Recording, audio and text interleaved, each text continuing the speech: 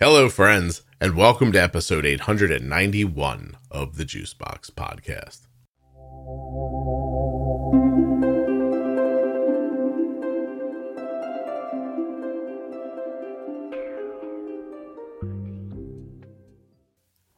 Today's show is interesting. It begins with Ashton, who is a type 1, experiencing a low blood sugar. So we sort of just chit-chat through her low until the show kind of starts off properly. It takes us a little bit of time to get to why she's here today, but once we get to it, my goodness, what a story. Today's guest is here because she believes that people in her extended family, their troubles and turmoil, are causing her problems with her blood sugar. I don't want to ruin the surprise, but very specifically, there seems to be a lot of drinking and drug use in her extended family. And anyway, I think we get to something after a while, which is why the title is After Dark Survivor's Guilt and not After Dark Cocaine Use. So you really got to listen to this one unfold. It's something else. While you're listening, please remember that nothing you hear on the Juicebox Podcast should be considered advice, medical or otherwise.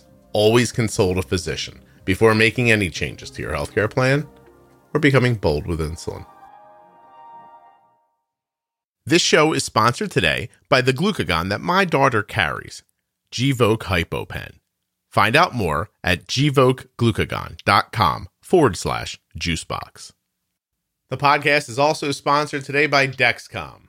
Now, Dexcom makes the G6 and G7, brand new G7 continuous glucose monitoring system.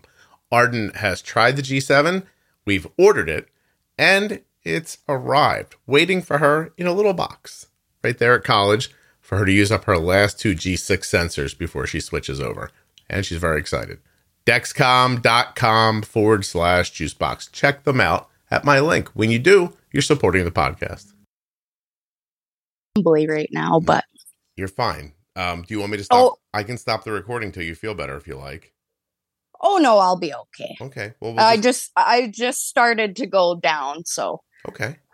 Where do you well, I guess, do you have a CGM? How did you know you were getting low? I have the Freestyle Libre 2. Okay. So did you scan it before you started? Or did you feel low? I started to feel low and I scanned it and I was 4.2 going straight down. So. Gotcha. Where do you start to feel your lows? I actually start to feel them around 4.5, like 4.5. Okay. I'm going to just realizing I should probably translate those.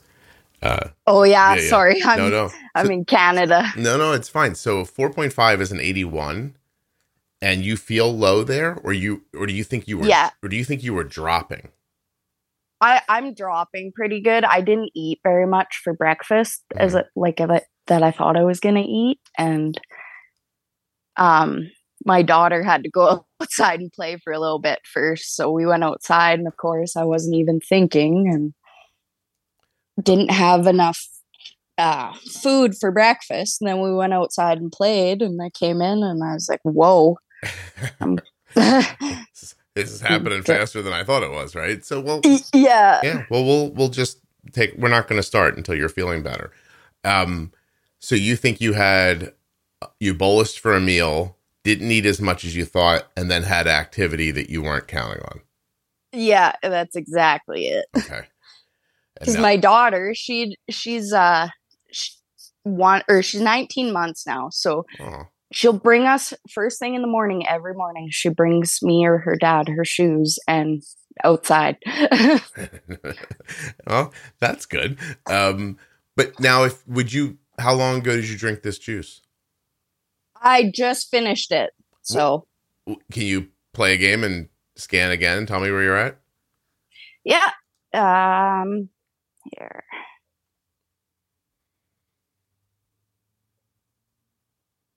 Oh, of course, my reading is right. I'm using my phone right now.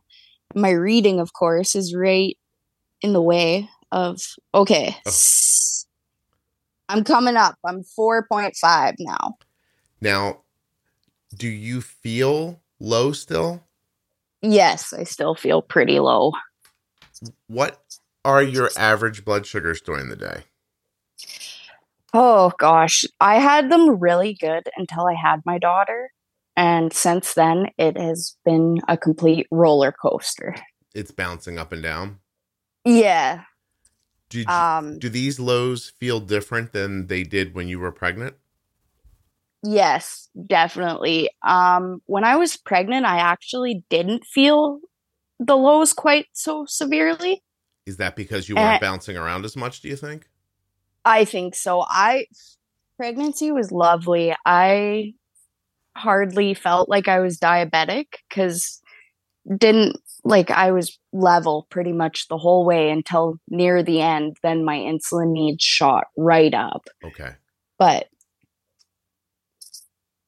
yeah, they were pretty steady throughout pregnancy. Right. And before, for a couple years before pregnancy, my A1C was 6.5. So around 6.5.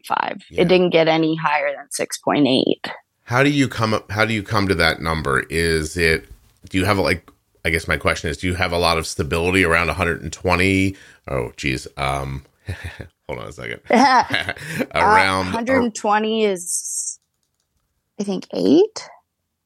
Yeah, so 120 is like it's 6.6. It's like a 6.7 for you. It's an A1. Yeah. And that'd be an A1C of about 5.8. So let's go to like 145, which would be about a 6.7 or an 8.1. Do you have a ton of stability there, or are you high and then low and high and then low all day? I'm right now high and low all day. How about before being pregnant? Before being pregnant, I was steady. Like I would, shoot up a little bit, but I could get it back down and stabilize it. And I would only, I don't know, once, twice a week is where I would shoot up, but it always came down nice and easy. Mm-hmm. But it seems like with all the stress going on and everything, I shoot straight up. I take a little bit of insulin, and then, something happens with my daughter, or, I just get busy with life and I don't eat, or I'll forget to take insulin, or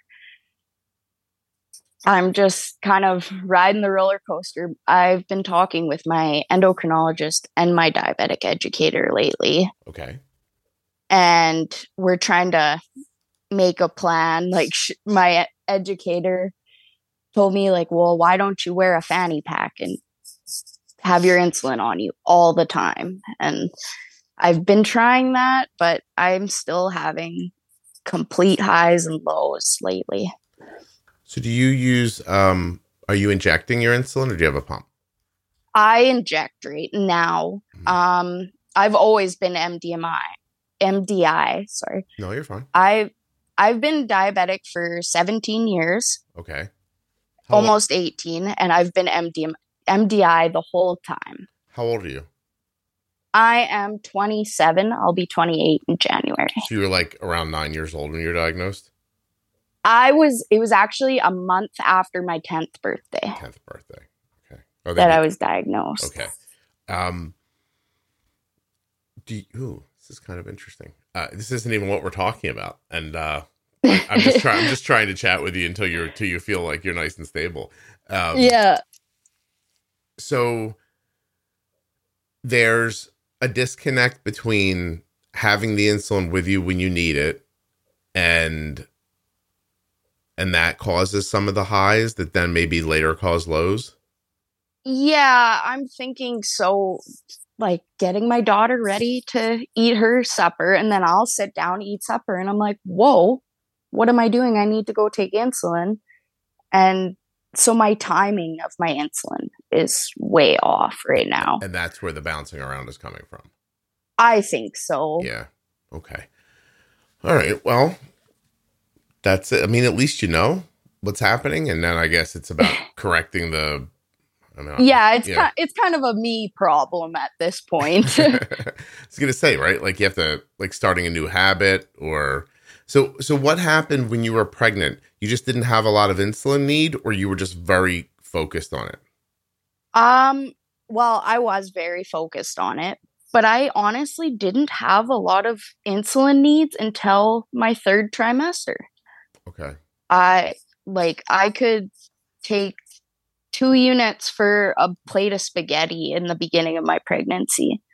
And that's actually how I found out I was pregnant, was I could not keep my blood sugars up. Oh, that's interesting. Yeah. So you didn't need to spend the money on the pregnancy test then. That's great. No. My endocrinologist, we were trying to figure out why I kept going into these lows, and she was going to do adrenal testing on me. Mm-hmm. She was thinking maybe I had adrenal insufficiency or something. And then she called me the one day. She's like, I never thought, could you possibly be pregnant? And I thought about it, and I was like, you know what? I could probably be. And yeah, so we found out when I was 8 weeks pregnant that. Oh, no kidding. First baby? Yes, Yeah. my first one. Oh, congratulations. We weren't planning, but we weren't preventing either. Mm-hmm. Yeah, that's about how that goes, I think, a lot of the time. Yeah. Just tell me if you feel okay, and we'll start.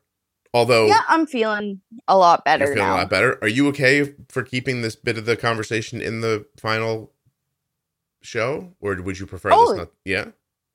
Yeah, sure. Oh, cool. All right.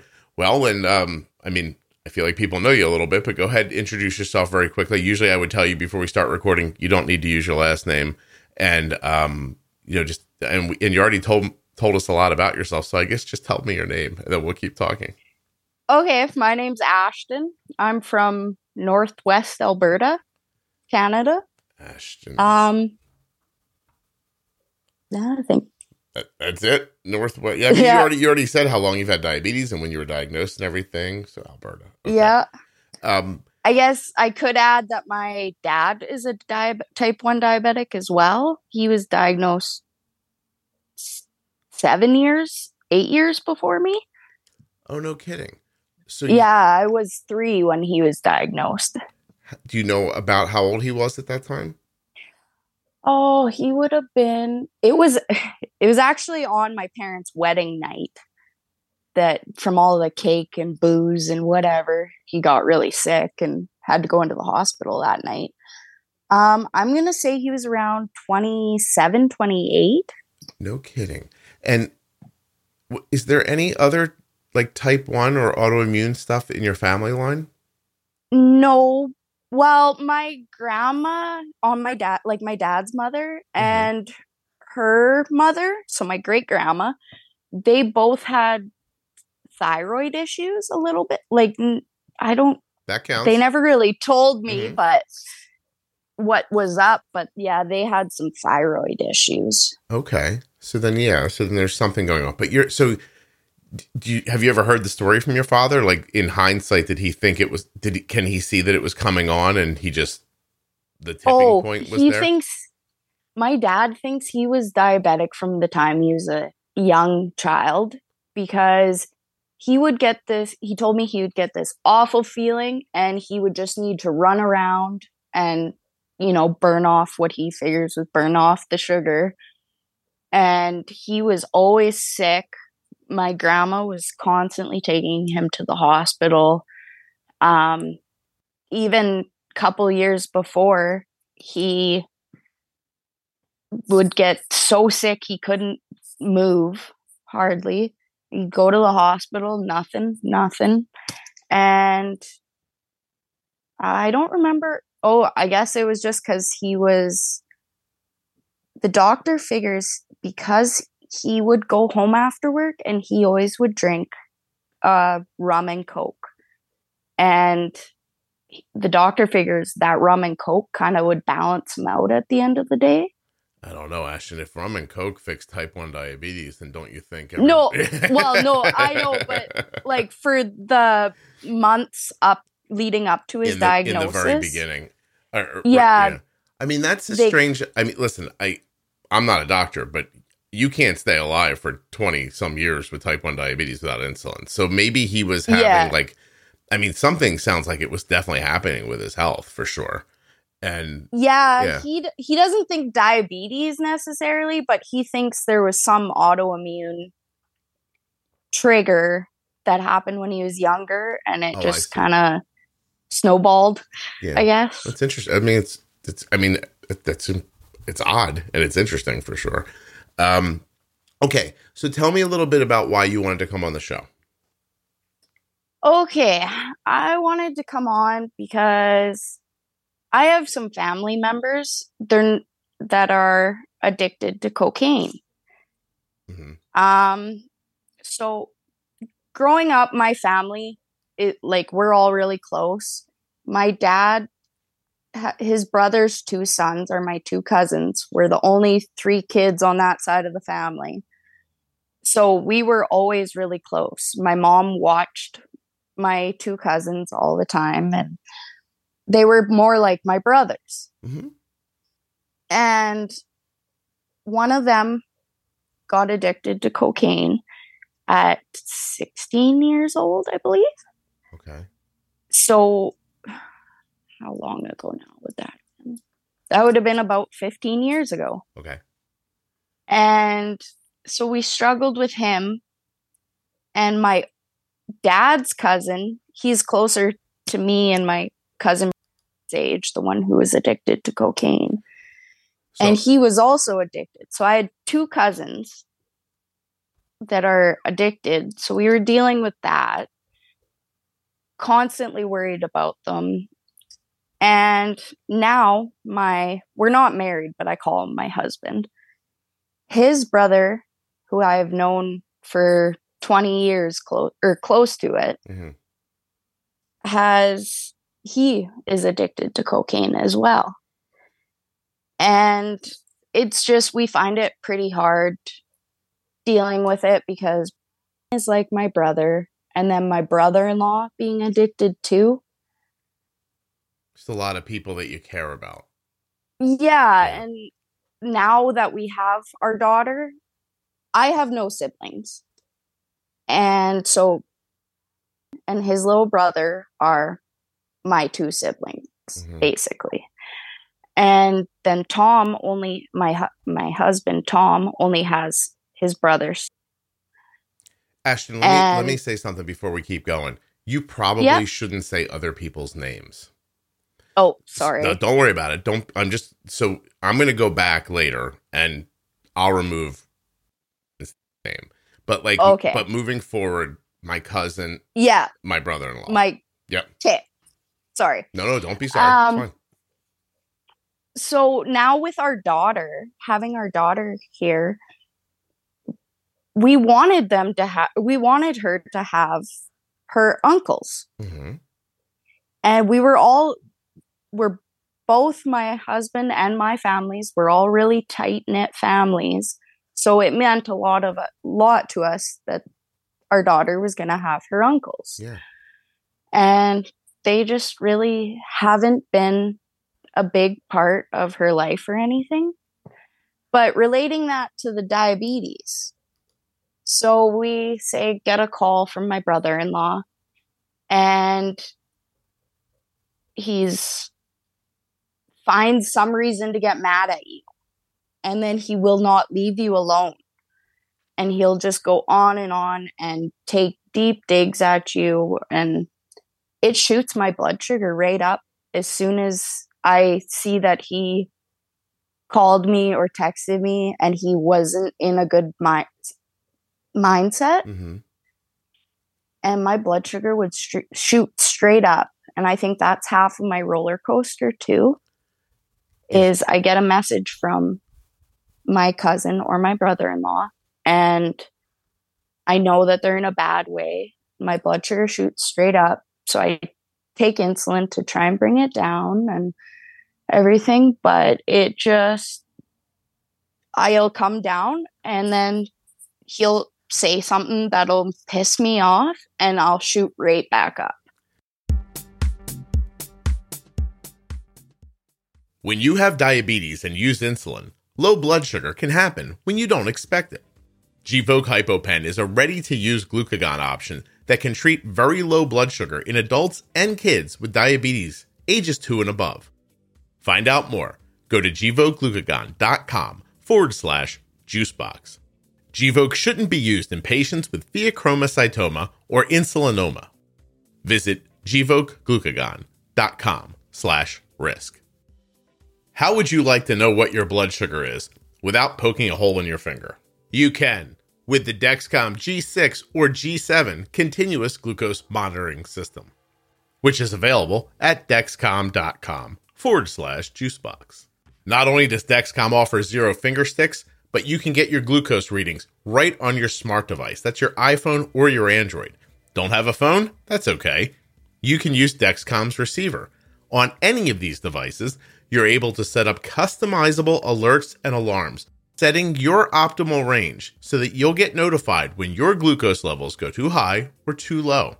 And you can share this data with up to 10 followers. Imagine what that could look like. Your child could be at school, and their data could be available to you, your spouse, their aunt, the school nurse, anyone who you choose.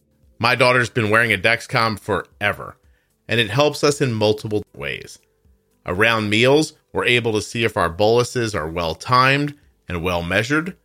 If they aren't, we can tell by how her blood sugar reacts, and then go back the next time and make an adjustment. Without the Dexcom CGM, we're sort of flying blind. But not just at meals, also during activity and sleep.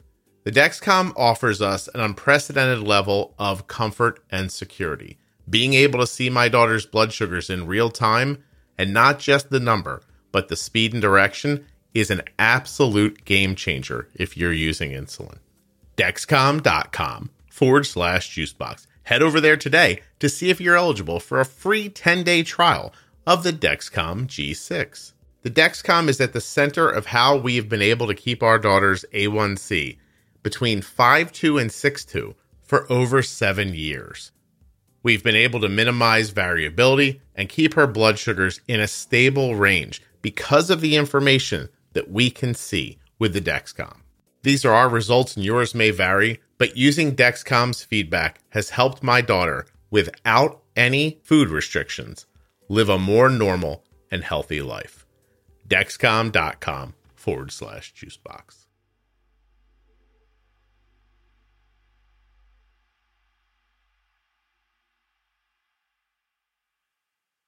Is it a mixture of anger and sadness and adrenaline, or? I think it's yes. I think it's all three of those things. Because I don't know. I get so worked up. I will start just shaking and like ready to punch a wall almost. Tell me. I mean, what is it about? I mean, obviously, let me start my thought over. Obviously, that's upsetting, right? Like, you have loved ones that are struggling with something. It's upsetting, but they're not you, and they're not your husband, and they're not your kid. So when I want to understand, like, what happens when you are kind of faced with their problem? Is it like, what happens inside of you that you care so much that it's affecting you like that? I don't know. I think it's just the fact that I grew up with them all, and I know them as the people they are, not the addict. Mm-hmm. I know who they can be without the addiction, and I think that is part of what works me up, and the fact that I can't do anything. Okay. So a feeling of helplessness and then that feeling that they're wasting their life, and then you feel badly about that, I imagine. Yeah. Well, and another reason I feel so badly about it is because when I was in end of high school there, I was about 17 the first time I tried cocaine. Mm-hmm. And I had done it on and off for 4 or 5 years. And I never really got the addiction to it. I mean, I would go out and do it for fun and whatever, but I could go months without doing it. And then they do it a couple times and they get addicted. And I'm also very upset with myself because I remember both of them would say, "Don't tell my girlfriend you saw me today. Don't tell them I was here. Don't tell them this." And I just kept my mouth shut because the girlfriends didn't ask me anything. So I just kept my mouth shut and kind of almost protected them. Mm-hmm. Do you feel bad about that now? Yes, Yeah. It really bothers me now that I feel like for 10 years I basically lied for them. I see. And now their situation is so bad off that you almost feel like you're a party to it. Yes. Okay. And I mean, I'm not in my auntie and uncle's situation or my father-in-law's situation, or I'm not my husband's situation where it's his brother mm-hmm. My cousin is like my brother. So that really gets to me. And then my cousin's little brother has also started to dabble in what is going on? What is going on in Alberta? When they say it's bad. When they say it's snowing there, I thought they meant like, both. Yeah. My goodness. So, tell me a little bit about everybody's background, like just generally speaking. Is this a does it start as a party thing? Does it go from drinking to cocaine, and then some people it grabs hold of harder than others? I would say it's a party thing, but my cousin, so in my family, there is addictions all over the place, mostly alcohol, but there's cigarettes and drugs and my cousin had a learning disability. Okay. And his dad was pretty hard on him growing up. Mm-hmm. So I don't know if that was his way of escaping from his father and how hard his dad was on him growing up. Yeah. Because that's the other thing. My dad and my uncle lost their brother when my cousin, who is addicted to drugs, when he was born. My father and uncle lost their brother due to, I don't know the story, but I hear he was murdered by bad people. Do you think that was drug related as well? See, I don't know, because from what my dad has told me, my uncle was a thief. He just stole stuff just because he got off on it. Okay. And so it's hard to say if it was he stole from the wrong person or it was drug related, or they don't really talk about it. I think it hurts them quite a bit to talk about it. Mm-hmm. And me and my cousins, we do ask once in a while, but we don't pry about it. So is it systemic through your family? Is it systemic through the area? Like we have conversations like this. There's obviously other After Dark episodes. People come on and talk about, heroin, and they're like, oh, where I live, it's everywhere. Like they talk about that. And so, I mean, I guess, where do I start? Like, these people you're talking about, do they work? Oh, yeah. Okay. Yeah. Everyone goes to work. And my cousin, he just went back to work. He's actually been sober for 2.5, 3 months now. Good for him. So he just went back to work, but he got to the point where he had lost his job and was sitting at home for months and got depressed. And he is best friends with my brother-in-law too. And my brother-in-law got really bad. He would do the drugs and hallucinate, and telling us his girlfriend was fake. And I don't know what happened. I haven't had a chance to talk to either of them about it, Mm-hmm.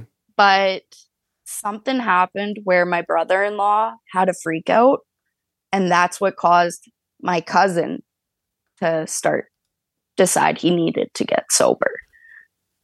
So something happened so crazy that one of them was like, I'm done with this. Yeah. Okay. Oh, and my husband and brother-in-law, they lost their mother when they were 10 and 12. Okay. So I don't know if that's where my brother-in-law's problems stem from. I think he didn't deal with it the same way my husband did. Mm-hmm. And is there it's a lot of poverty or no? Or do you call I wouldn't. How do you think of these people? Do you think of them as middle class? Do you think of them as, Middle class, yeah, for sure. So they're middle class people and making a reasonable living. Like, do they own a home, as an example? Oh yeah. Okay. My brother-in-law, he owns a home in the. So we live out in the country. Mm-hmm. He owns a home in the town close to us. But lately he's been struggling with bills and everything. So he actually got the opportunity to rent his house out, and he moved back out here with his dad, Mm-hmm. my father-in-law. Is this? Pardon? Oh, I'm sorry. I didn't mean to cut you off. Go ahead. Oh, I was just gonna say, I think like everyone makes decent money. Like, yes, hard times right now, Mm-hmm. but everyone has enough to live, and it just goes around our area. It's just stupid.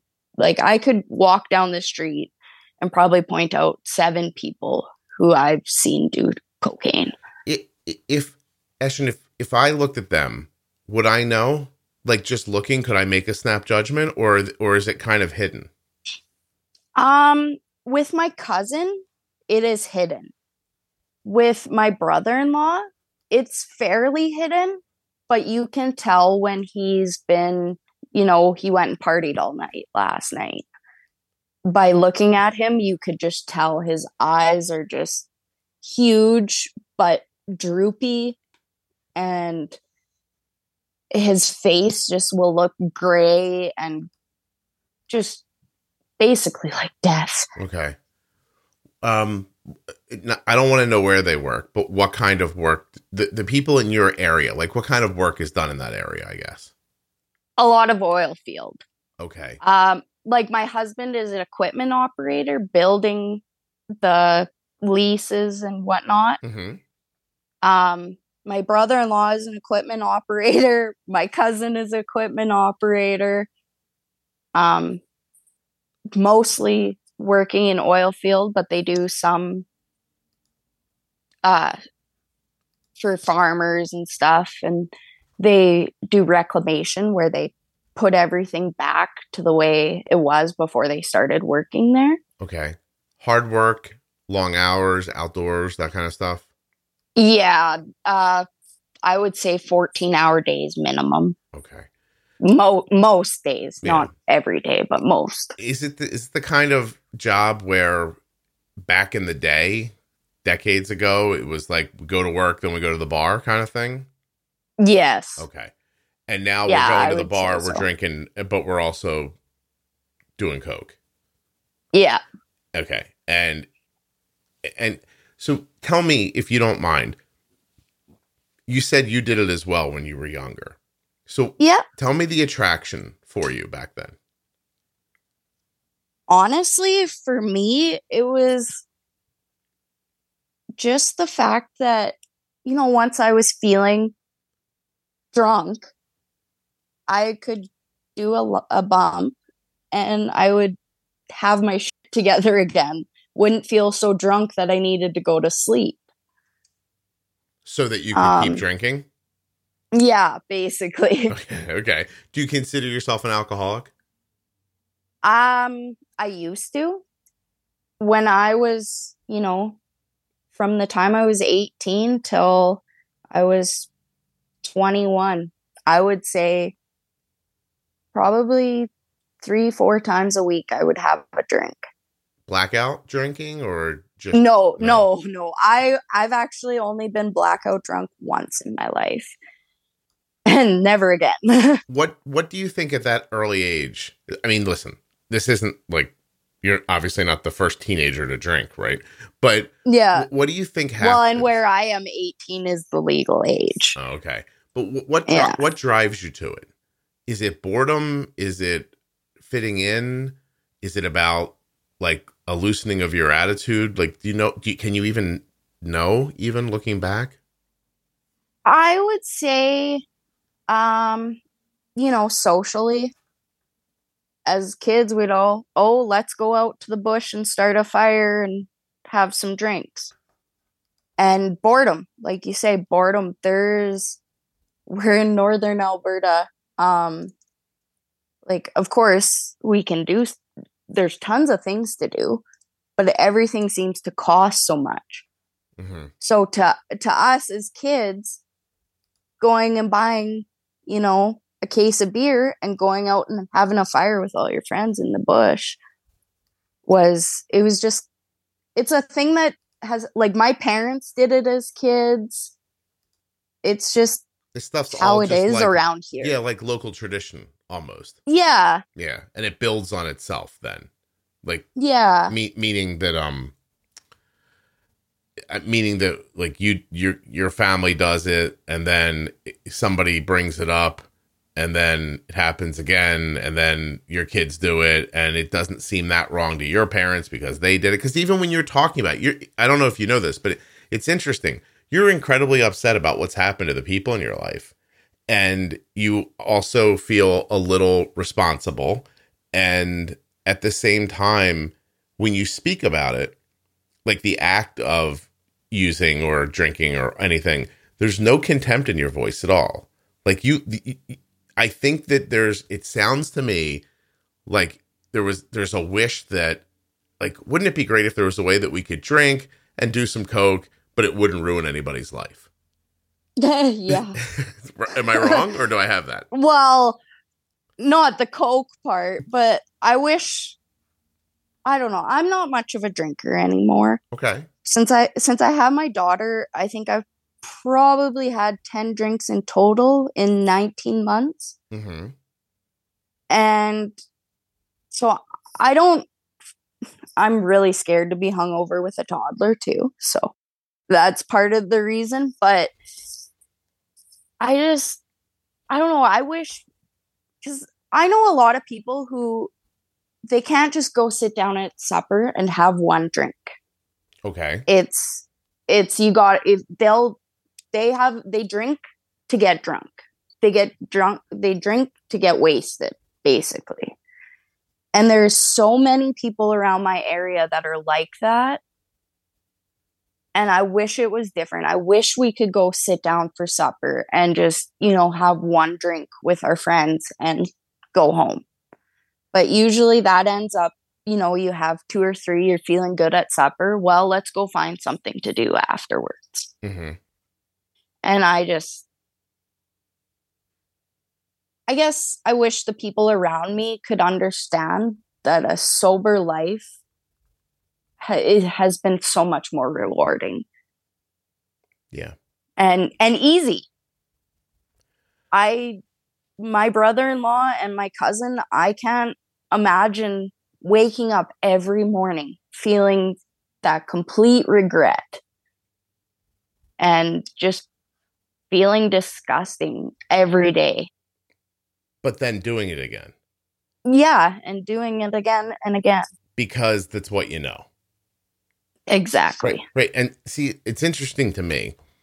Like when you say, like, well, it fills the time or people drink to excess or whatever, and this is just what we do. Like, while you're saying that, it wouldn't matter if it was you. If anybody said that, I start thinking of all of the other things that I enjoy doing, or the things that I wish I had time to do that I don't even have time to do. And it would never, like, in a million years, it wouldn't occur to me to drink and get drunk so that I couldn't exist. Like but that's me. right? So for other people, it's completely opposite. And you do wonder how many little things stack up before you don't have a chance to have bigger dreams or other ideas. Like what, your parents are hard on you. You live in a depressed area. You're growing up to work in an oil field. Like that kind of, like, not that there's anything wrong with working in an oil field, but there doesn't feel like there's any other possibility. You're not like, well, yeah. Maybe I'll work in this oil field if I want to, or maybe I'll do these things. And it's just this feeling of like, this is it. Like, I'm here to do this, drink, I'll make a baby. That baby will grow up, work in this oil field, drink, and like, this is what we do. It's not true, by the way. But but it's I know what you're saying. It's how you feel, though, Yeah, and I don't, like, for my brother-in-law, he lost his mom at a very young age. Mm-hmm. And his aunties and everyone stepped up, but he's never really had that person to go to talk about things like, am I stuck in the oil field? Well, that's the problem. Even if you had somebody to talk to, they're so isolated in this bubble that, like, you ever heard this saying that, like, I don't know if it's a saying or not, but you can't imagine things you don't know about. Yes. Right? So somebody has to be there. There has to be some example for you to say, oh, well, I guess I could go do this as well. That's an actual thing that exists. My son just graduated from college, and he's been going around and meeting with people and having conversations with people who work in different, like, industries, so that he can even understand how his degree applies to the world. So he's got a degree and he doesn't know what he doesn't know. And so, if you know what I mean? If you live, So if you live in like a rural area where the business is pretty specific, I don't know how you're supposed to imagine what's happening right now in, I don't know, Billings, Montana, or Atlantic City, New Jersey, or what people do for a living in Miami or Austin. Like, how do you imagine that if you don't know somebody that can explain it to you, and you don't know anybody who's ever gotten the hell out and gone and done one of those things? So there's no storytelling to help you along. I guess I don't know. Like, I don't know. I'm just talking. So, yeah. Does that make sense to you? It does, yes. Because the other thing around this area that I have noticed, and I'm guilty of it too, the friends we grew up with are kind of the ones you stick with. Yeah. Most of our lives. Like, I mean, I've even in the last year or two, I've gained friends from different towns and stuff. But we all went to the same high school. We all live within 30, 40 kilometers of each other. And that's the one thing that we've been trying to tell my brother-in-law. You need to get away from these people. You need to find someone else. Like, we've offered him many times, come out with us. We'll go for a quad ride out back, or like, just come hang out with us instead of with these same people all the time. Yeah. And, or, even my girlfriend, she's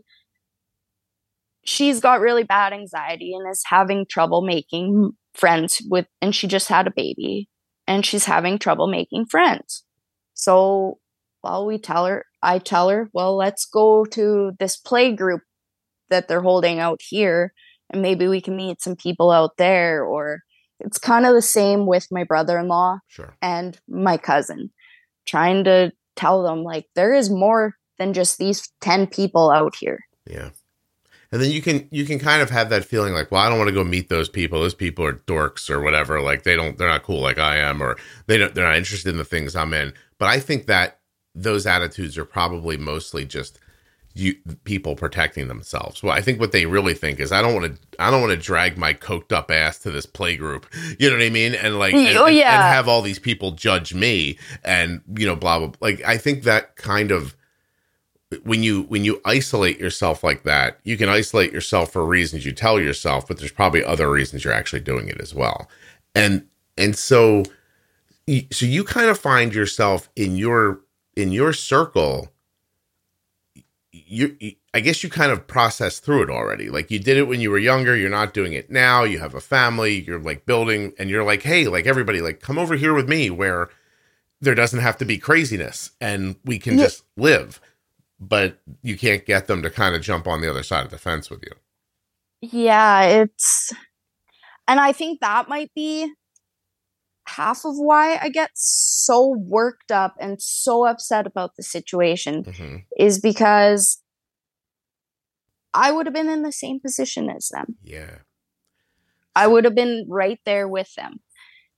But I found this amazing guy. I started looking after my blood sugars. Like, I went into DK over 10 times in my life. I've been in a coma. I've had my shins drilled through in order to get an IV into me. Oh, wow. And when I was about 22 years old, I puked for so long that my stomach lining came up. This is all from like DKA and not taking care of yourself. Not managing the stomach lining, where I brought that a little bit of that up. That was actually from cocaine. Okay. I went out with my cousin and I did some. I actually probably did more than I normally would have done. And I came home at midnight and I puked until about 8 a.m. And I called my boyfriend to come get me. He brought me to the hospital and I ended up being in there for a week. And he came to see me every day after work. He'd come sit with me in the hospital until he had to go home to bed. And I think that's what made it click, was he's not out there doing drugs. Why did I just go do this? And now I'm putting him through seeing me this ill in the hospital. Mm-hmm. Well, what's interesting to me is like the description. Oh, excuse me. Sorry. I did a bunch of coke before. I'm just kidding. Hold on a second. Sorry. No. What is interesting to me is that I mean, that description of like the vomiting, right, as an example, or other things that, you know, drinking, being so sick afterwards.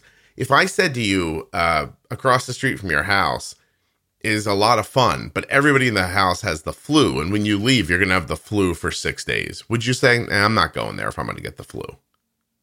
Yeah. Yeah. But if I said to you, like, hey, next door, there's a bunch of Coke and booze, and you're going to be incredibly sick afterwards, but it'll be a lot of fun, you'd go, all right, well, let's do that. That's so funny to me, like, because the end result is feeling poorly. And so there's some other aspect to it, right? There's some, you know, I don't know if it's addiction or what the other aspect of it is. I mean, I imagine it's probably addiction, but somehow you had such a bad experience, you broke free of it, but now you're saddled with, I don't know if you realize it or not, you have survivor's guilt. Like, you got out. Oh, you know, I've never actually thought of it like that. Yeah. You got away from it, and now you feel responsible and guilty that you can't get everyone else out of it. Yeah. Yeah, right? Yeah, I've never thought of it like that, but no, you're 100% right. Mm. You know, the problem with that is, you know what the answer to that is, and it's tough, is that you can't help those people. They have to have their own experience. They have to have their own vomiting their stomach lining up experience or something that's going to snap them out of it. And the truth is those things may not come together. Honestly, you could have had your stomach lining experience and not had your boyfriend, and you might not have continued on. Yeah, you might not have snapped out of it. Like, it might have just been a confluence of different things in your life that you were able to kind of stop and see all at once. And then those impacts of all those things together were stronger than your desire to party. Yeah. You know what I mean? Yeah. Yeah, like your moment of clarity might not come to everybody, and you certainly can't make them have it. No, and I've actually been getting better with realizing that lately.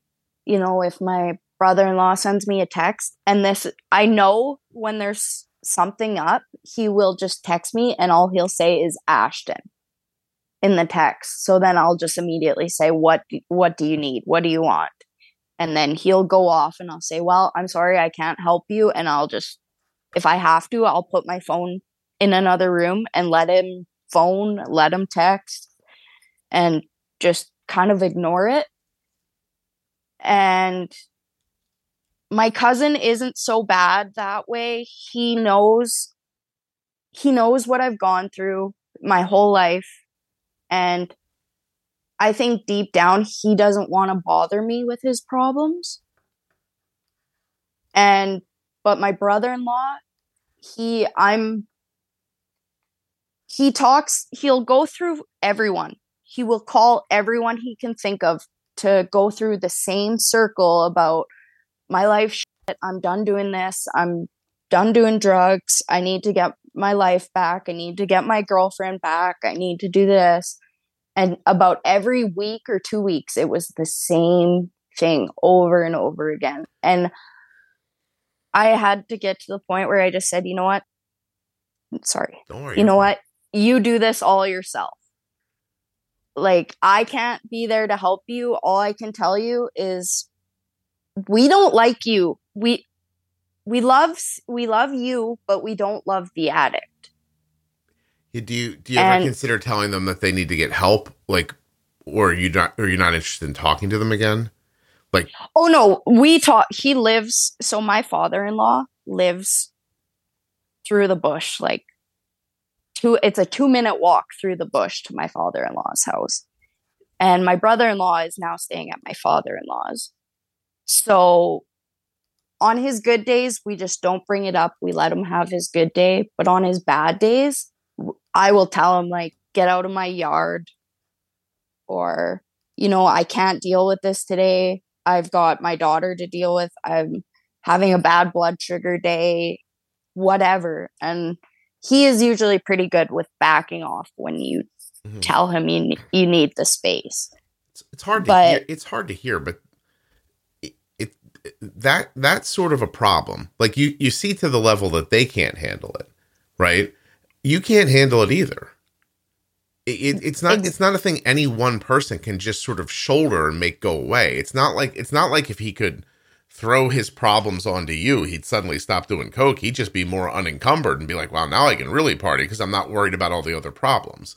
It's not like like that conversation that those people have with you about, "Oh, I'm going to stop and this is going to happen." It's all, I mean, it's bullshit. It's not really, they might want it to happen, but it's not going to. It's no different than when someone comes to you and says, "That's it for me. I'm done. I'm on a diet." You're like, "All right." Like, yeah, I'll see it when I believe it. You told me that. Yeah, I heard that. I heard that 6 months ago.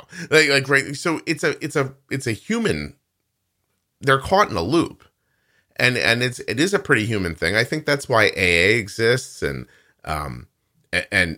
similar programs for drugs, and why people go to rehab and things like that. Like, do you think that, I mean, is there locally supported rehab that they could go to? Oh, yes. We have. So it sounds like that might be a main business where you're at. Like oh, yeah. There's a Walmart and a rehab next to it, right? I don't know why there's not more around here, honestly, because we are, like, from the experiences in the last year that we've had with them, it seems like they are just overrun with people. Okay. And my cousin, my auntie and uncle actually paid for rehab twice for him. And each time, the first time he didn't even make it there. The second time he got outside and decided, no, I can do this myself. I'm done. I'm not going. And that's the other thing. They need to want to go. Yeah, right. My brother-in-law, we've had him in at detox twice now. And someone goes and picks him up. We don't know who this person is because he will tell us, I need you to drive me so my truck isn't there so I can't leave. So, my father-in-law or my cousin took him in, brought him there, and all of a sudden 2 days later, he's out and he's got his truck again. And we ask him who picked him up, and he won't tell us. He says a friend. That's all he says is a friend. And so he's just not quite ready, I guess, to do the work. That can't matter to you, though. You know what I mean? Like, it can't be your problem. If this was your kid or your kid's father, then okay. Then you have like it's a tough thing to say, but there are points in life when if a family member is dragging you down, I don't know if you've ever, sometimes people drown and the people that go to save them get pulled under by them. Yeah. There's a panic that happens during drowning and they can't stop and they end up drowning both people. And this sounds so much like that. Just like they're in a situation that is so terrible and they just like they're going to pull you back into it. Like that's my fear as you're talking actually. Is that you're going to send me an email in a year and say, oh God, I did coke and I'm not taking care of my baby. And I went to help my friend or something. And then everyone was there. And like, you know what I mean? Like if I was you, I don't know your situation, I would pack up and leave. I really would. I'd move somewhere else. Well, I would if I didn't have such a great support system where I'm at. Because yes, I do have those two, and the third one was dabbling a little bit, but he's not, I don't know. He doesn't seem like he's addicted yet. And like you say, I can't do anything about it. It's his life. And I've come to that point now where if they call or someone tells me, oh yeah, your cousin had a slip up or whatever, I'm just like, okay, like I'm upset about it for 5-10 minutes and then it's done with because my grandma was actually the one who told me because I one day was having a really hard time dealing with the fact that they were all addicted, and I told my grandma everything. And she said, well, Ashton, you can't do anything about it. You're just going to worry yourself twice for no reason. Yeah. Well, I mean, you have this baby and you have your own thing. You have diabetes. And I mean, listen, of all the things that somebody's ever written to me about, like why I want to be on the show, you're like, well, I have diabetes and I love people who have addiction problems and it's hard. And it's just, while you're talking, the one thing that occurs to me is that because you are a person who grew up in that bubble and you've been through it, like your description of using like alcohol and coke as a younger person was disturbing to me. You were like, hey, I just drank and then you just did some coke so you could keep drinking. Like it's not a judgment at all. I just want you to understand that from my perspective, that's fucking insane. Like, I know. I completely agree with you now that I'm in a good headspace. And but what I'm saying is that when you're evaluating other people in your life, there is a section of you that just sees that as partying. Like there's a part of you that at some point thought that made sense. And I wonder if that part of you keeps you from assessing what's happening to other people completely honestly, because then you'd be assessing yourself.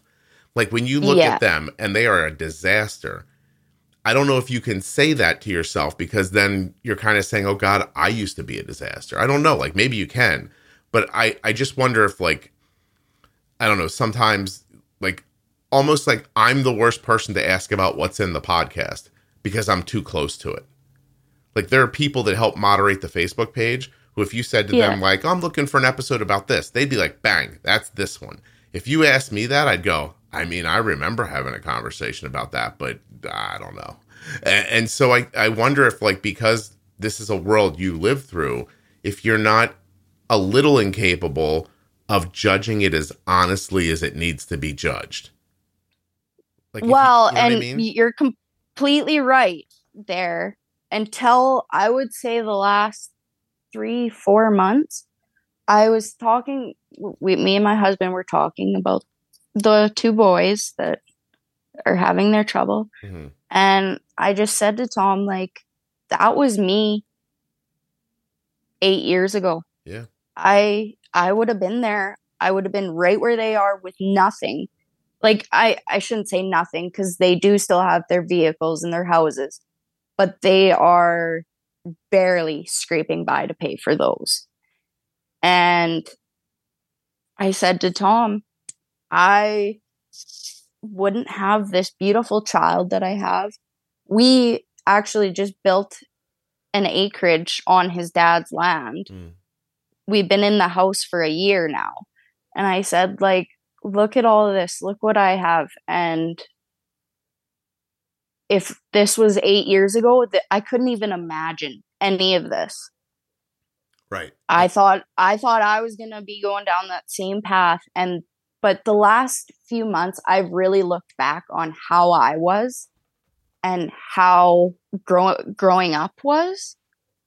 Or not growing up, but like the teen years. That whole process. Yeah. And I always wonder, would it be different if, I went to a different school, or if I went to, the neighboring town, or if anything would have been different. And that's always in the back of my head is, am I protecting these two boys because I don't want everyone to look at me and judge me about what I used to do? Right. Yeah. That's why I said move. Like, you need a fresh start. I know you can't. It sounds like you have property in places and stuff like that, but it's just one of those guys that you're talking about. If the day they were born, someone would have scooped them up and taken them to Maryland and left them on the front doorstep of some lovely people who don't drink and then do coke to revigorate themselves, they would 100% be a different person right now. Yeah. Yeah. And I completely agree. Yeah. And like I said, if I didn't have the support I do, I mean, my parents are here. My 2 grandparents are still alive. They're here. I understand. My father-in-law, his siblings, like, we're all a very tight-knit family, and we've all been sticking together through all of this. And at this point, I feel like if I would have moved probably 10 years ago, that would have been perfect. But now at this point, if I were far away from the two boys, I don't know. I think I would just constantly be wondering where they are and what they're doing. And because every day, not every day, but probably 3 times a week, if I haven't heard from either of those boys, I will, text them and just be like, hey, what's up? Or I will ask my husband, hey, have you talked to your brother lately? Or whatever, just because, I don't know, I guess. What are you telling me, Ashton? Are you telling me that because that was your past, you don't have a future? No, no. You have to let go of it. Like, that's the only answer. It sucks. Like, listen, I'm not a doctor. I'm not a therapist. I'm a person, but I'm listening to you. And I have an acquaintance who grew up with insane parents. Okay.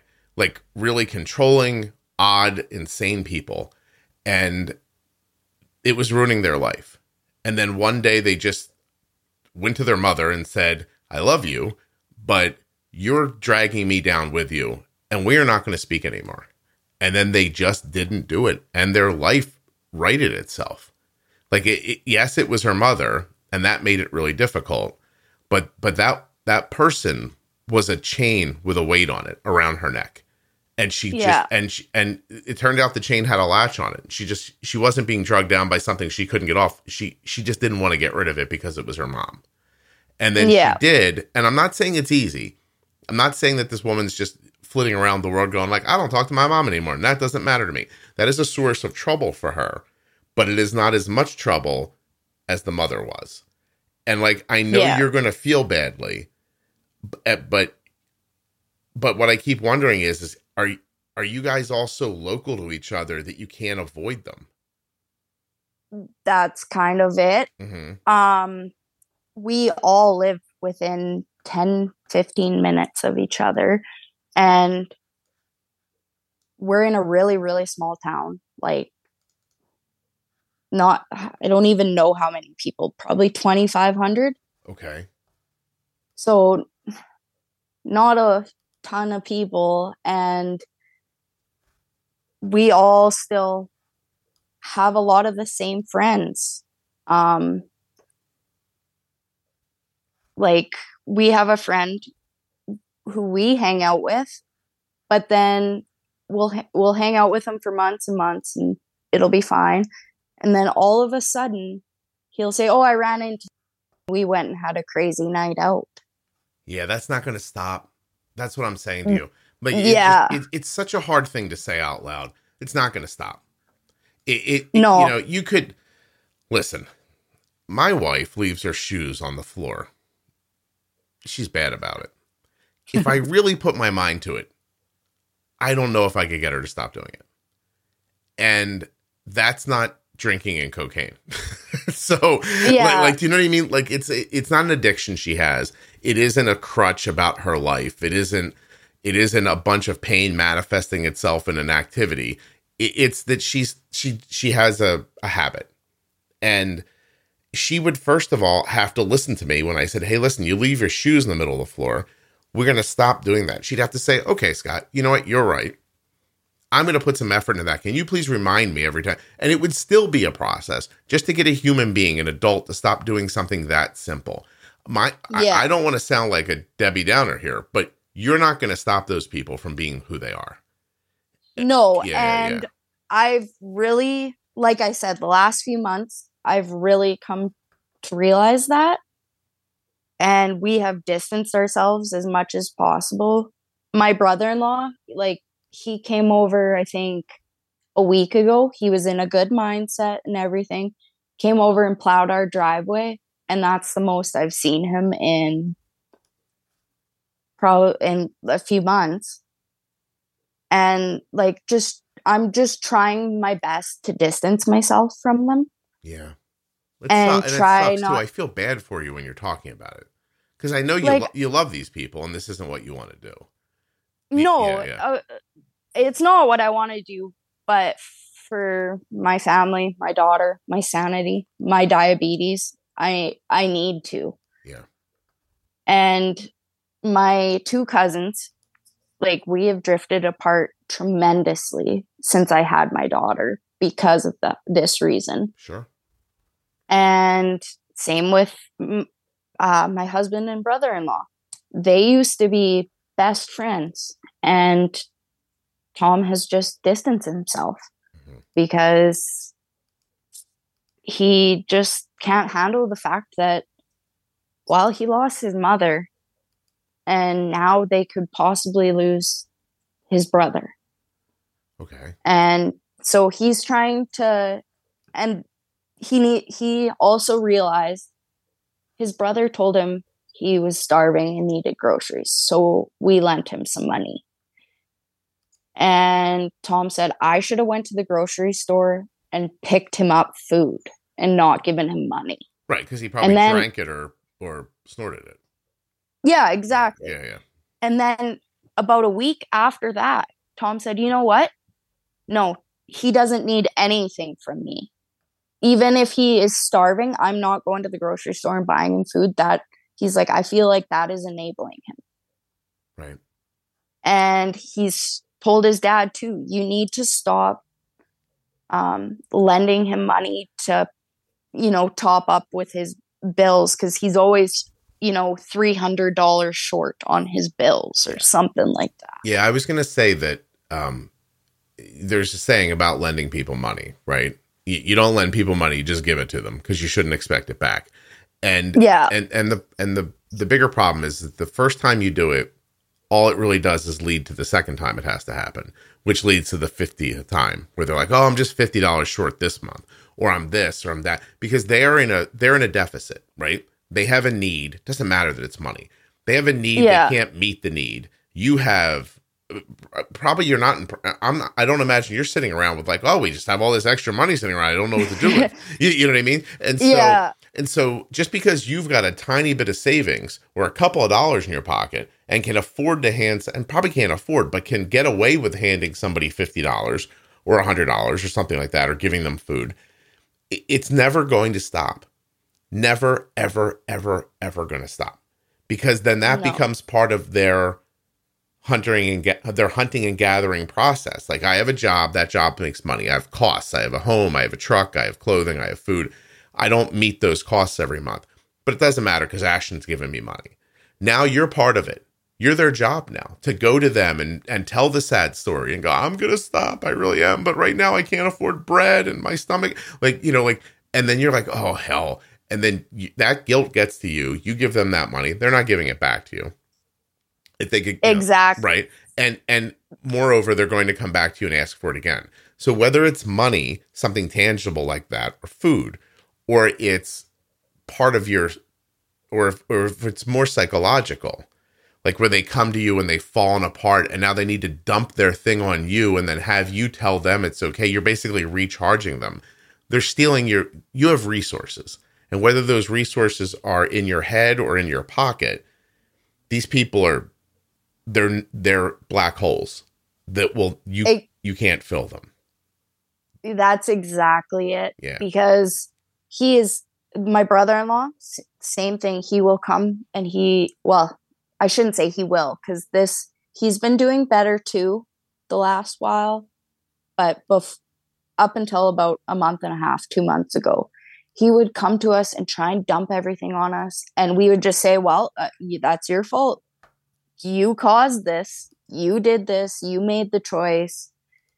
And he would just dump it all on you. And he'd either get upset or he'd agree with you completely.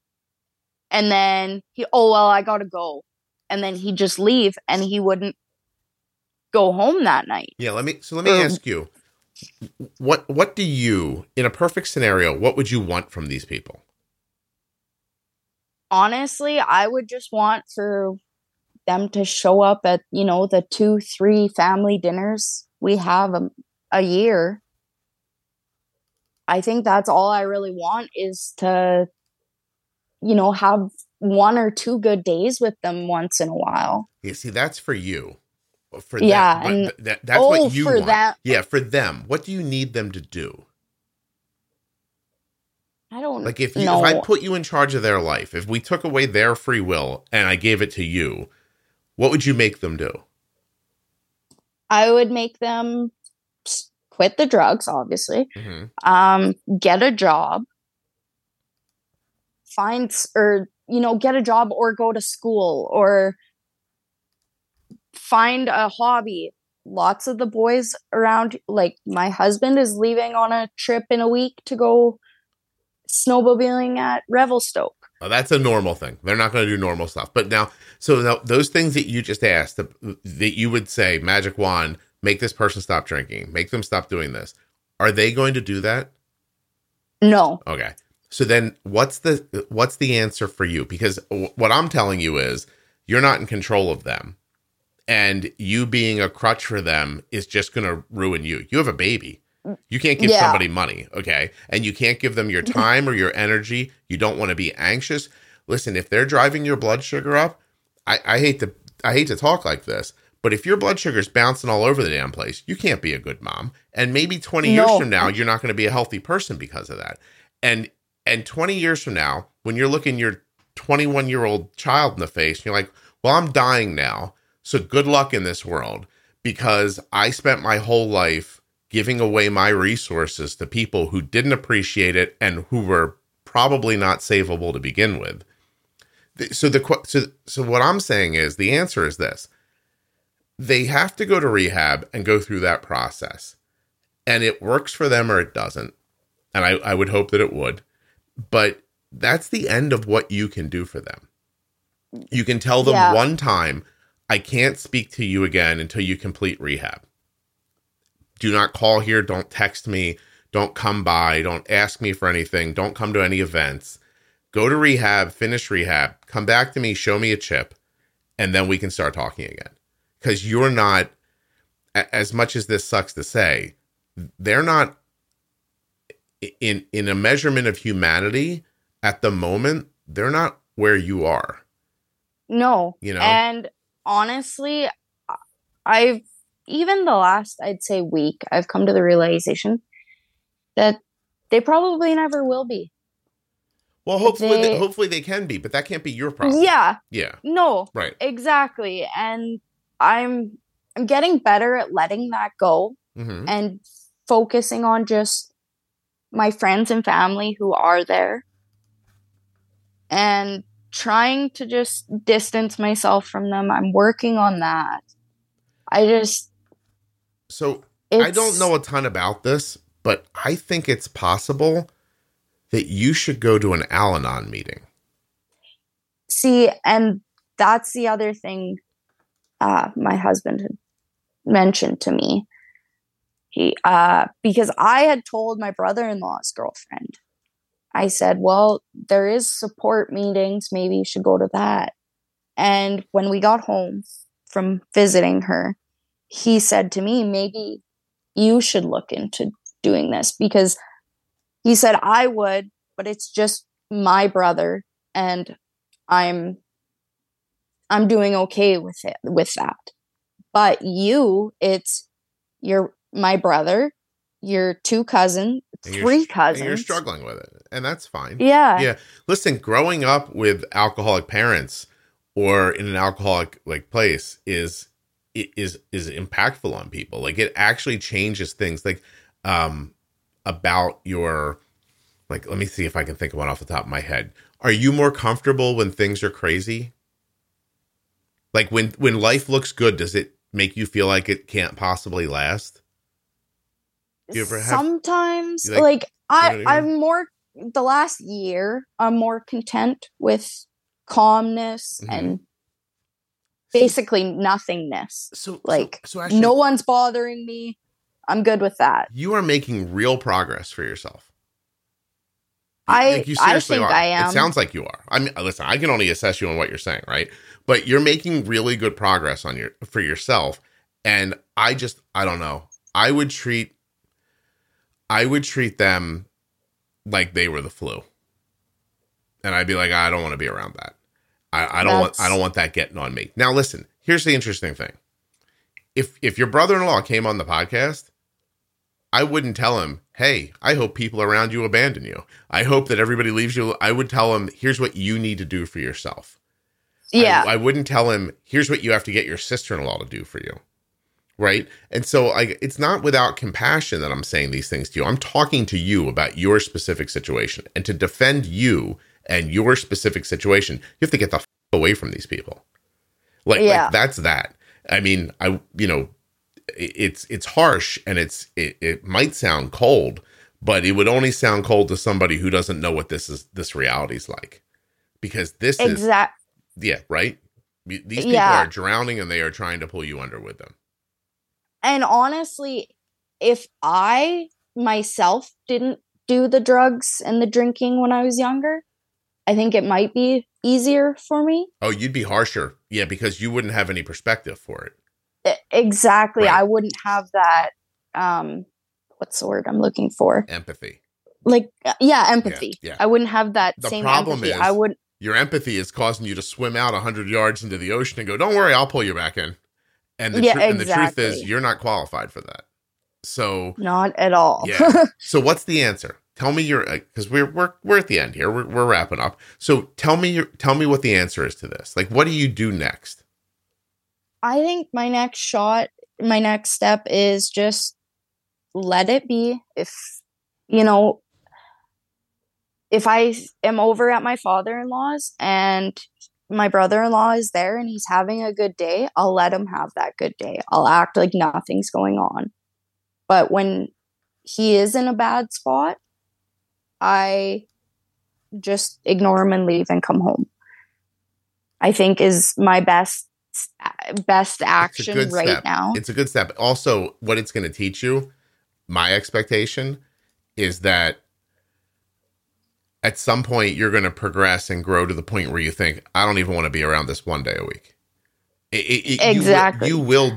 It'll, and that's where you have to kind of go to that's where you almost have to go to your father-in-law and say, look, I'm not asking you to choose between your children, but I hope you understand that I can't bring my baby here. Like we're doing a good job of building a good life for ourselves, and we can't keep coming back to this. And I feel badly that this is the situation with the boys or whatever, but we can't be around this. Listen, I'm going to tell you something right now. There are people in my family, in my extended family, people I love and care about greatly, who my children have never been in their car. And when it became obvious that we weren't allowing our kids in their car, and they said it to us, we responded by saying, yeah, I can't let you drive my kids anywhere. And you have to, I'm sorry. And I know that's harsh, but and this is almost the same thing. Like, because it was hard to say to them, it was hard for them to hear. And yet I had something I cared about more than their feelings. Exactly. And right. We've had a sort of similar situation as your car thing. Brother-in-law about 6-8 months ago asked if he could stay here because he wasn't waking up for his alarms for work in the morning. He stayed here and he wasn't waking up to his alarm. So my husband went down the hallway to wake him up, and he poked him a couple times and said, get up, you're going to be late for work. Sorry. You're fine. Don't worry. I gave up on you. I gave up on you on that a while ago, Ashton. Sorry, I'm so it's okay, don't worry. And he absolutely lost it. Started calling my husband right down to the ground. Went into the bathroom to have a shower and slammed the door. The bathroom was right beside my daughter's room. This is at 5:30 in the morning. So as soon as brother-in-law went out the door to go to work, I looked at my husband and I said, he's not staying here one more time. Yeah, he's not. Because he wanted a mommy. He wanted somebody to help him get out of bed in the morning. Exactly. And then you didn't act like his mommy. He got mad at you. Yeah. And he wasn't even high that night. No, he's emotionally immature. Exactly. Yeah. And so after that, I said, he's not to be around Rory when he's acting like that. He's not coming to stay here again. The other situation, his girlfriend got pregnant. She's about halfway along now. So Tom and I had the conversation. Well, if he projects this baby attitude onto his child, well, our child will not be hanging out with his child. Ashton, I'm going to break it to you. It's already too late for that. That kid's already doomed. Yeah, exactly. Yeah, that's when it comes to that, this person isn't fixing themselves before that kid becomes impressionable. That's not how fixing yourself works. That's what my husband said too. Yeah. We're hoping that I don't know if their girlfriend, if it's his ex-girlfriend or girlfriend, but I think she is going to stay living where she is without him, and they're going to try and co-parent. I don't know. It changes all the time what their plan is. That's not going to happen. I have some money I'd like to bet on that. Yeah. So, and I don't mean to make light of it. It really is just, there is a giant force moving in a direction, and a new baby or a girlfriend or you helping somebody wake up in the morning is not enough to stop this tidal wave that is this person's life. Like, it is going to crash down on the shore and destroy everything that it touches. And so you got to move. Like, you got to get away from where it's going to happen. And it's hard, but And I get the feeling, the overwhelming feeling of I can help, I can help, I can help. But I mean, that's the same feeling that a gambler has. They're like, oh, I'll hit this time. And then, it doesn't happen. It doesn't happen. It doesn't happen. And then you make bigger and bigger bets to try to like win back what you've lost. And then before you know it, it's you in a dark black space with nothing around you. You've bet your shoes. You're naked. It's over. And now you're done. And then that taints your child's life. Exactly. That's all. We all know what to do here, Ashton. It's just a question of whether or not you're going to do it. Yeah. And I've been working on it. It sounds I've been like trying it's pretty impressive. Harder and harder. Pretty impressive what you're doing. Seriously. Like yeah. I'm not kidding. Like, it's not like you were like the straight edge kid in the family. Like, you did the whole thing too. And then pulled yourself out of it. And that's the thing is, my younger cousin, the one who is starting to dabble in the cocaine, he was always the one who was straight edge. He started a company. He's got a company now. A small engines company. He was always the one who said no. You'd ask him if he wants a cigarette. No, I'm good. He'll have 2 drinks and go to bed. Or he was never really a party kid, and now he's getting drug into it, and that's a big worry for me. Because how can I go from party girl, wild child to family woman? And it was like it didn't take me any work. It was just I woke up one day and I decided I'm done. I don't want that. I want a family. I want a life with this guy. And I just gave it up. And it worries me about my younger cousin quite a bit, because he was such a good kid and he was always able to say no. And now he's dabbling too. So I've had to distance myself from him too. Yeah, I'm sorry. It's terrible. There's nothing positive about it. But... And I have I have my family and everything, but other than them, those 3. But it's getting hard, and I've found, like I said, blood sugars with them up and down like they have been. It's so easy for me to get into that depressive mood where I'm bawling because I don't know where my brother-in-law or my cousins are, or... Yeah, but if you didn't know where they were or anything about their life, you wouldn't be worried about them. So you have to do what's best for you.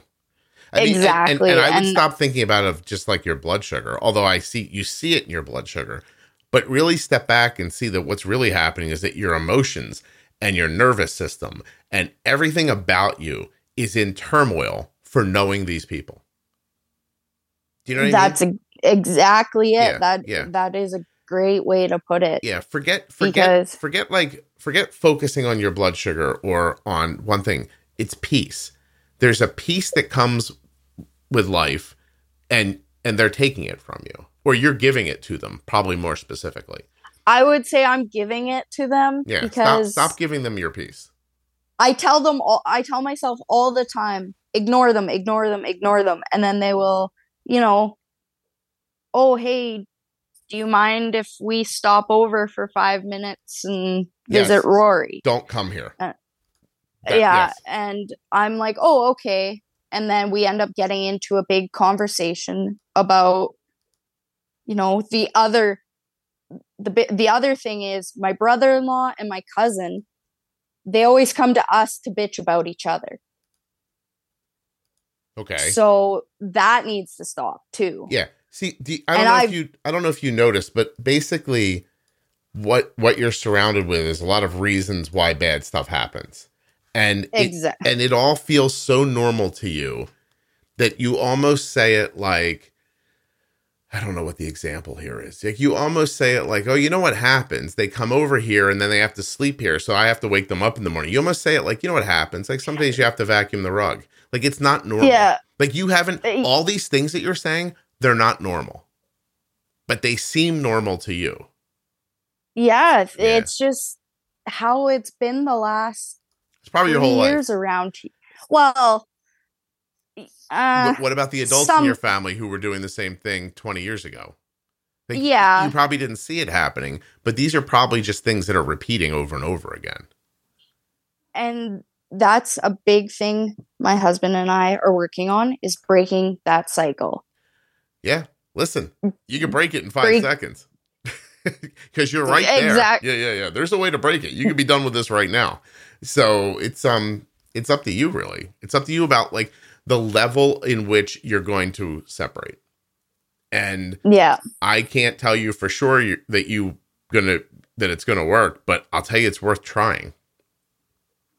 It is at this point because, like I said, every day, if something will come up that reminds me of one of those boys, and that's what's on my mind for the next hour. Are they alive? Yeah. Did they make it through the night?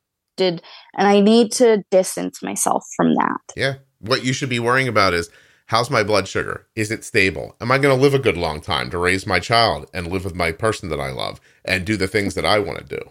Like that's really where your focus should be. It's on yourself and your family. And you have to stop thinking of your cousin or a brother-in-law on the same level as you think about your child or your husband. That's just what it is. I probably sound so callous today. No.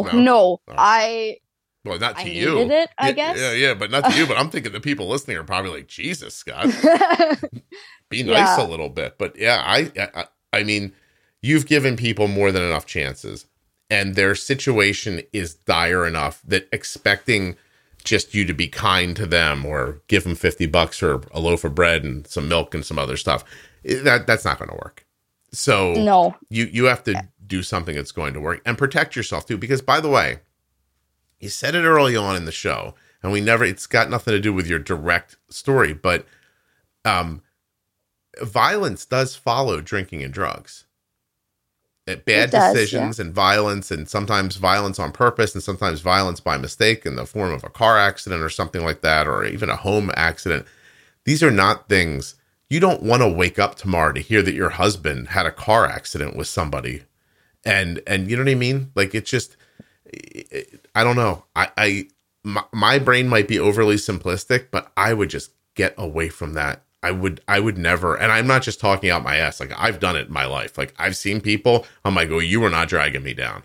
I get one shot at this. I got my kids, my wife, and my opportunity. I am absolutely not, for somebody who doesn't want the help or can't accept the help, you can't force it on them. And so, you just can't. And I've had it's been so easy for me to accept that with, close friends of mine that I grew up with. I can, no problem, just delete them out of my life. Yeah. Just like that. Have no problem. Just these two boys, I don't know. They're your albatross. Don't let them be your albatross. Like, just, you absolutely, and I'm telling you that Al-Anon is not a bad answer. I think really that would be how that would be a way where you could talk to other people who have been in the same situation, and they could explain, what happened to them. Because it's not my child or my parents or my sibling that is addicted. They are farther away from me, but we've all grown up so close that I'm just having that hard time letting them go. And I think you're right. I think an Al-Anon meeting would probably, even just to go to one, I'm sure would make me feel so much lighter. I even forget being lighter. You have to find a way to order or value yourself over their problems. So yeah. Hey, I'm sorry, Ashton. I have a meeting coming up. Sorry. I didn't realize what time it was. No, don't be sorry. We had a nice conversation. I love this. This is wonderful. I want you to know that I'll go back and edit it. I'll take everybody's names out. Okay, thank you. I'm so bad. Don't, no, you're fine. And I appreciate you sharing this story. I think it's more, I mean, listen, the salient details might be different. Maybe it's not cocaine and booze. Maybe it's, other things. But there are plenty of people living with diabetes who are impacted by the people around them in negative ways. And I thought it was just really, I mean, it wasn't a whole story. Like, you couldn't have talked about it for an hour. But hearing you say, my blood sugar is affected by people around me being shitheads, and I don't know how to stop it. I think it's something a lot of people are going to find some commonality with while they're listening. It might not be oil fields and coke, but there's something going on in people's lives that is doing the same thing to them. So I really appreciate you spending the time talking about that's kind of why I wanted to come on too, is just how family members or loved ones affect our care. Yeah. Why don't we just lump them into one group and call them motherfuckers? How's that? Yeah, that's a good one. Yeah. How the motherfuckers in our life are affecting my diabetes care.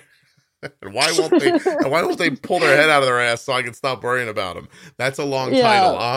I'll have to pare that down to probably something like After Dark, Oil Drilling, and Coke. But Yeah, that's a good one.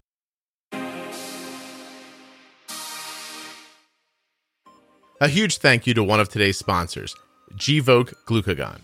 Find out more about Gvoke HypoPen at gvokeglucagon.com/juicebox. You spell that GVOKEGLUCAGON.com/juicebox. I also want to thank Dexcom, makers of the Dexcom G6 and Dexcom G7 continuous glucose monitoring systems. Please get yours at my link, dexcom.com/juicebox. And of course, to today's guest, Ashton, for telling this incredible story. Thank you so much for listening. I'll be back very soon with another episode of the Juicebox Podcast. If you're looking for a community around your diabetes, check out the Facebook group, Juicebox Podcast, Type 1 Diabetes. It's a private group. It's absolutely free. I think it has like 37,000 members. It's incredibly active, very helpful. And it doesn't matter if you have type 1, type 2, or whatever. There's every kind of diabetic and person using insulin and parent of somebody you can imagine in there. It's a great group. Juicebox Podcast, Type 1 Diabetes. Absolutely free on Facebook. If you're enjoying the show, please share it with someone else who you think might also enjoy it. And please subscribe or follow in an audio app like Apple Podcast, Spotify, Amazon Music, or something like that.